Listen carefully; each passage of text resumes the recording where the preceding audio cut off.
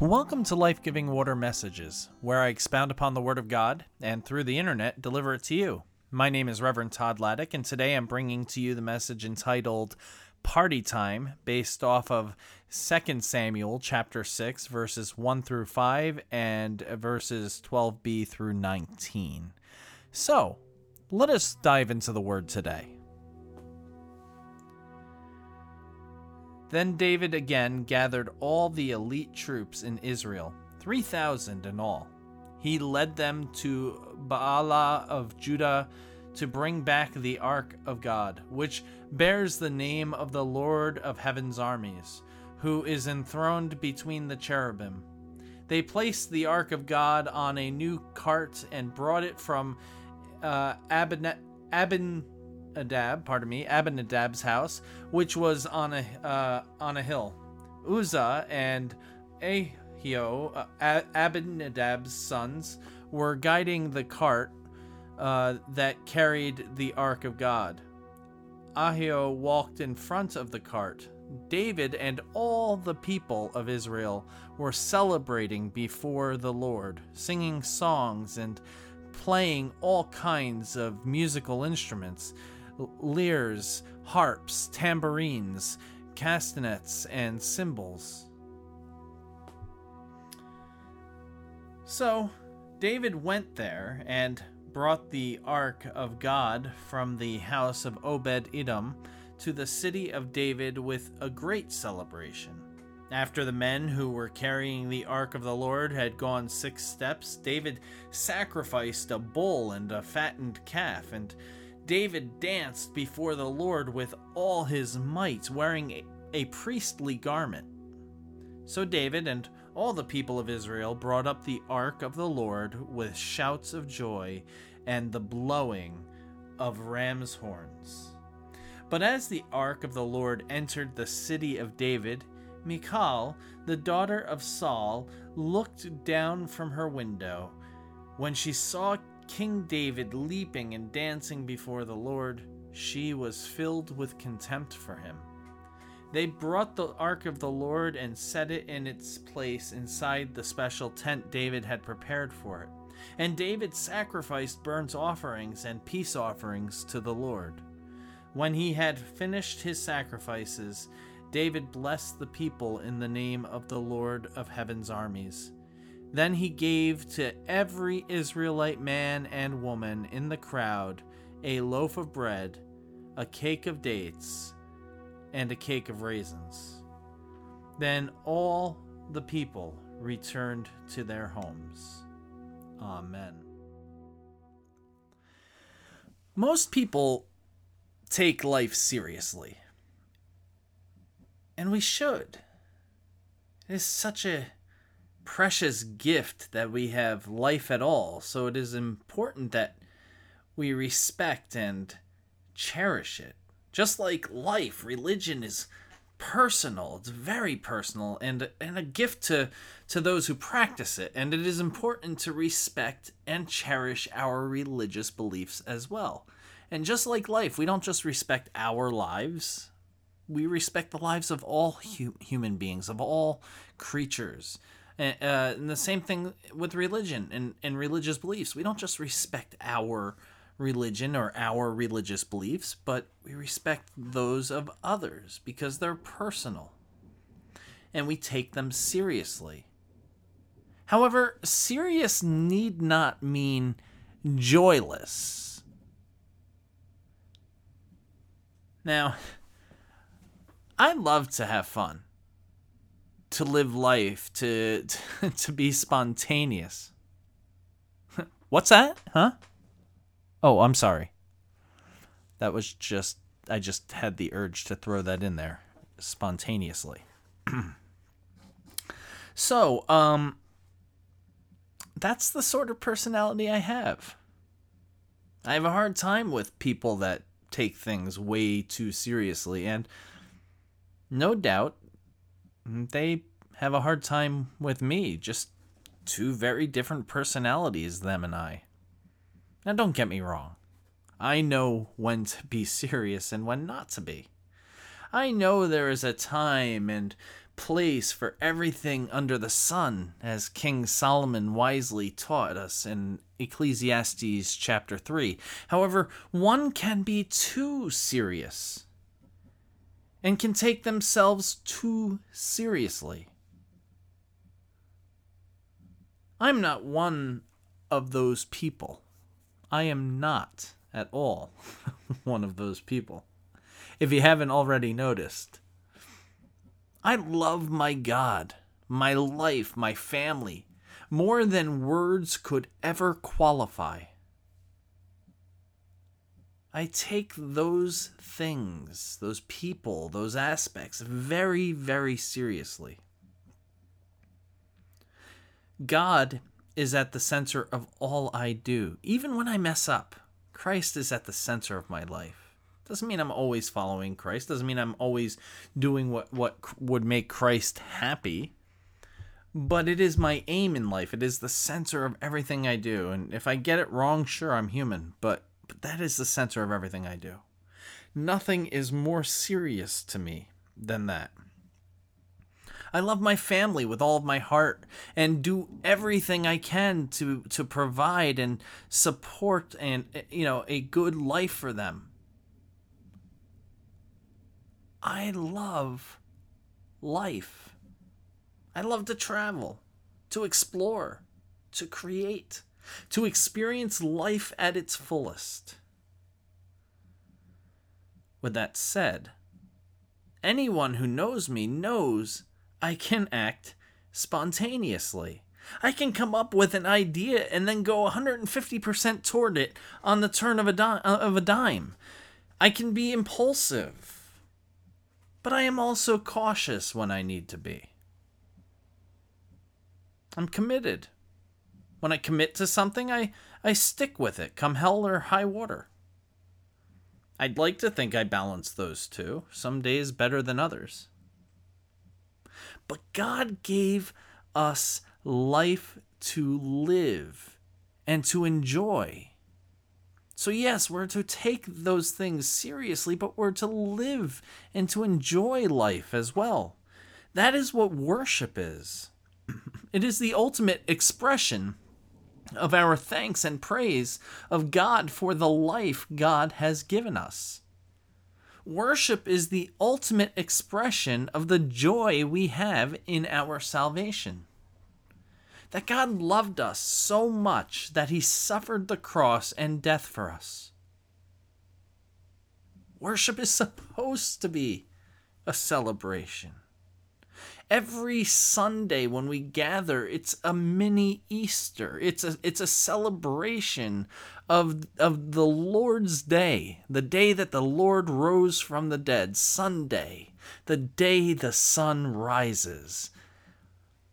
It's supposed to be a celebration. It's supposed to be filled with jubilation and praise, singing and partying, rocking out and dancing for our Lord. I want to liken it to my recent trip to Walt Disney World. I was there with my family having the time of my life. It was the first day that we were at Disney's Hollywood Studios, and I was super excited to be there. I mean, I for anyone who's a Disney fan or a Star Wars fan, I probably don't need to say this, but I was excited because of the new Star Wars land, Edge of Galaxy, that they built. We were lucky to have gotten through the lottery system, and we were going to get to go on the Rise of the Resistance. An amazing ride that blends physical sets, CGI, animatronics, and a cart that zips you through a Star Destroyer as you seek to escape the evil First Order. Now, if you're not into Star Wars, let me quickly put this into perspective for you. Think of Star Wars in terms of World War II. You have the Resistance. They're like the Allied forces fighting against the evil First Order, which are an evil dictatorship under a powerful commander named Snoke. You can think of Snoke as a sort of Hitler. And the First Order is like the Third Reich. These are really bad people. And the resistance are freedom fighters that have organized to bring the First Order down. So there we were. But we had a little time left before we went on the ride. As such, we were going to go on Mickey Mouse's runaway train ride, which was also new. So I dressed, I was dressed in a tank top, shorts, Crocs, had a Grogu hat on, and Grogu is the Yoda-like baby creature, and by baby I mean he's 50 years old, who is the main focus of the Mandalorian series on Disney Plus, which takes place in the Star Wars universe. In other words, there we were, Grogu and me, all in boyish excitement, when one of the workers, a retirement-aged gentleman, said, "Boy, he's childish, isn't he?" to my daughters with a smile and laughing. Now, again, now he was just joking around, and I'm sure he had a big smile on his face and was trying to get a laugh out of my kids. But it took me by surprise. Especially coming from a guy in his 70s or 80s who's employed by a mouse and dressed like a conductor on a runaway tune train. Hashtag just saying. But the words took me by surprise, because that is exactly why Walt Disney built Disneyland. So the adults could be kids. Novel concept. So they could have fun along with their kids and enter the world of make-believe. This same Walt had a running full-sized toy train in his backyard. This is the same Walt who had limitless imagination. Walt would have been childish to this man too, probably. Again, this man was working at Disney and just trying to have fun. His words weren't meant to be insulting, or at least I didn't take them that way. But they did make me think, on a deeper level beyond this one individual.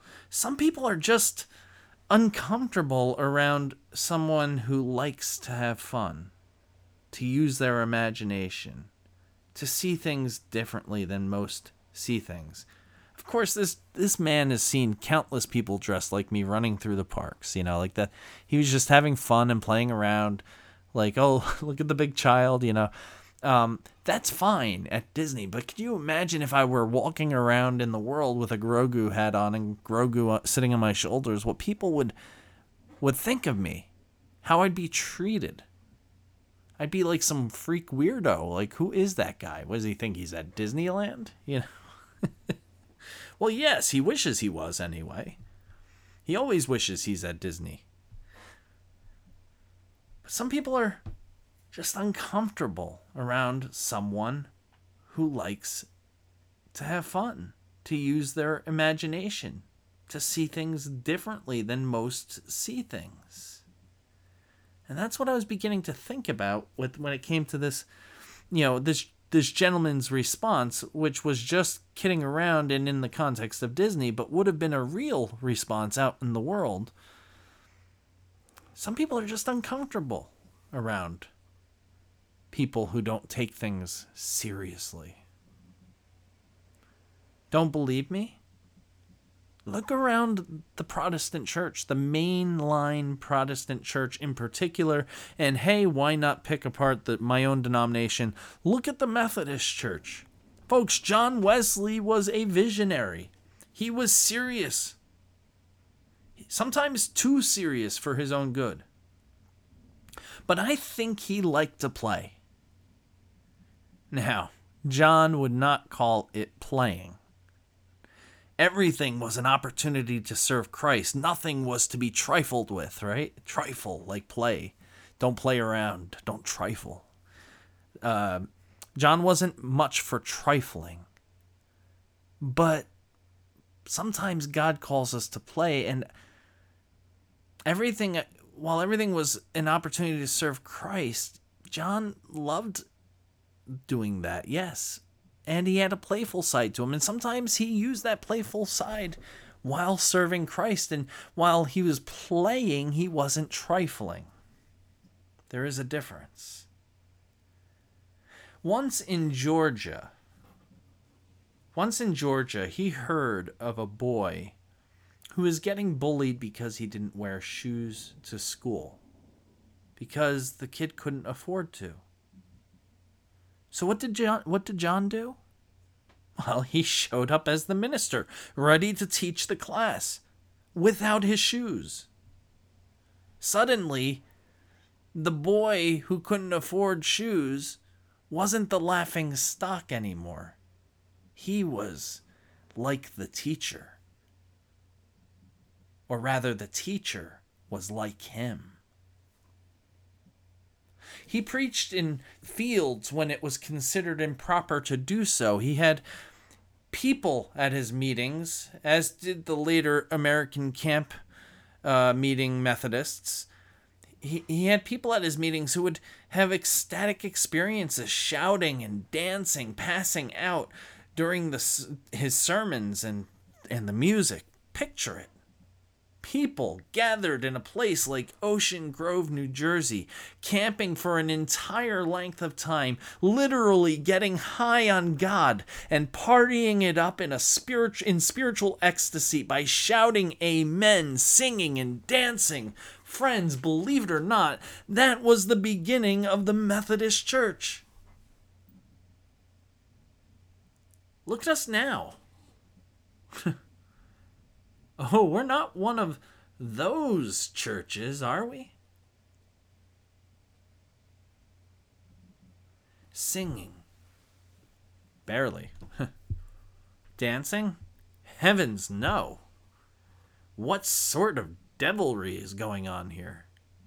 Shouting? Amen? I don't know. Do we shout amen, folks? All jokes aside, what happened to the joy? To the love? To the passionate expression of our thankfulness for being saved and redeemed? What happened to that?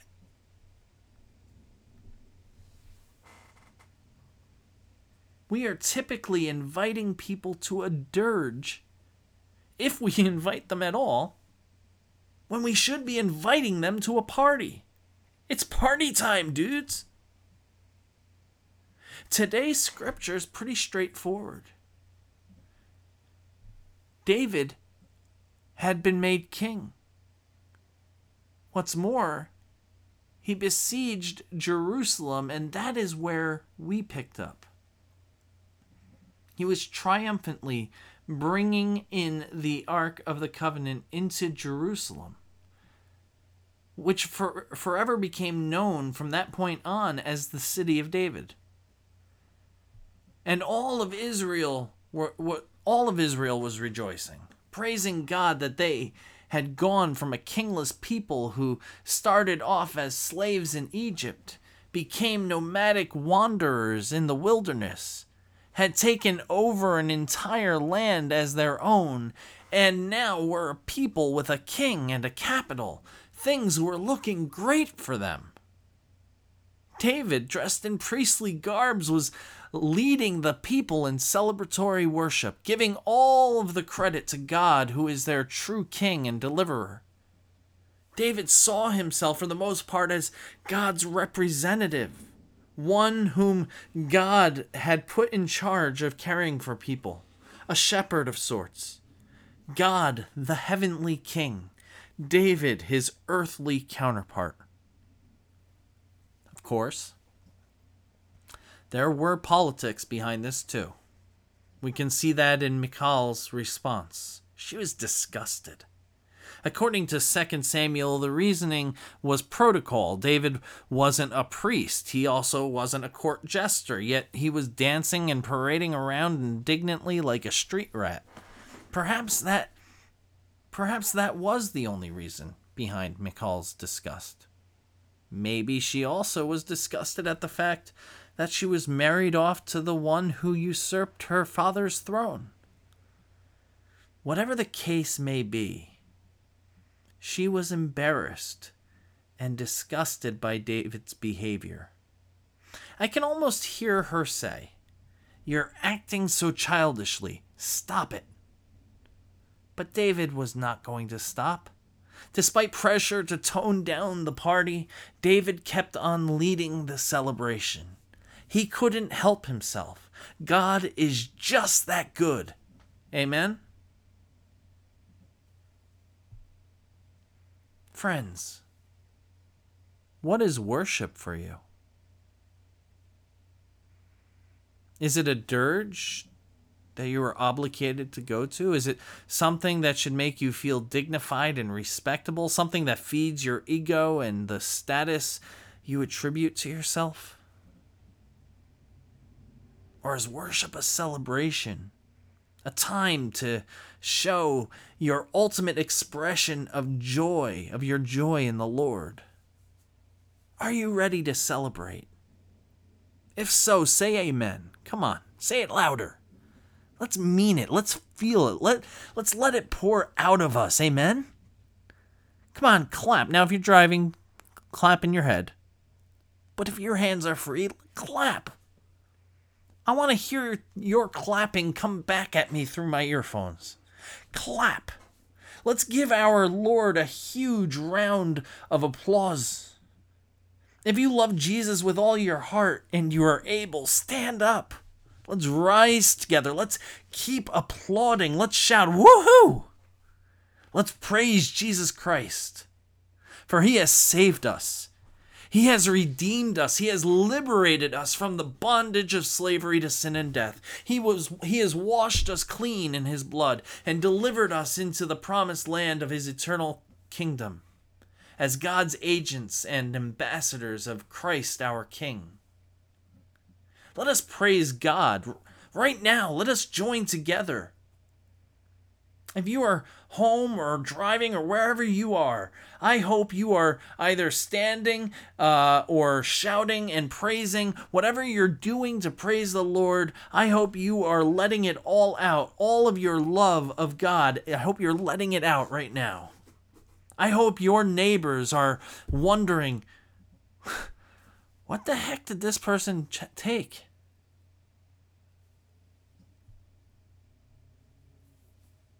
I pray that we as a congregation, as a church, as a global church even, a global congregation, I pray that we as Christians get known as those crazy shouting, stomping, jumping Methodists, or those crazy shouting, stomping, jumping Christians if you're not a Methodist. I pray that we grow in our love, joy, and excitement of the Lord so that we draw the curiosity of our fellow community members. Let us be a church, a people in the church that bring the contagious love of God out into the streets. Friends, it is party time. Amen? Amen. Let us pray. Gracious and loving God, I just thank you and praise you for your presence with us, and you're inviting us into this great party of yours. We thank you, Lord. What else can we say? You are great. We praise you.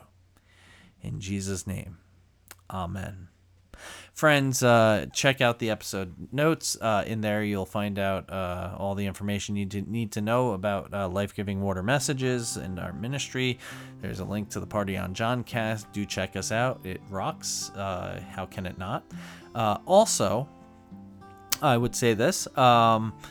If this is your main sustenance and you don't attend a church, but you listen to this regularly and would like to give, the links to PayPal and to Tidely are there. If you do attend another church, and this is supplemental, then give to your church. Of course, if you want to give to both, neither your church nor us will deny you that right. And we love all of the generosity we're shown. But friends, remember, remember that you are richly blessed so that you may be a blessing to others. Amen? Amen. Go in peace.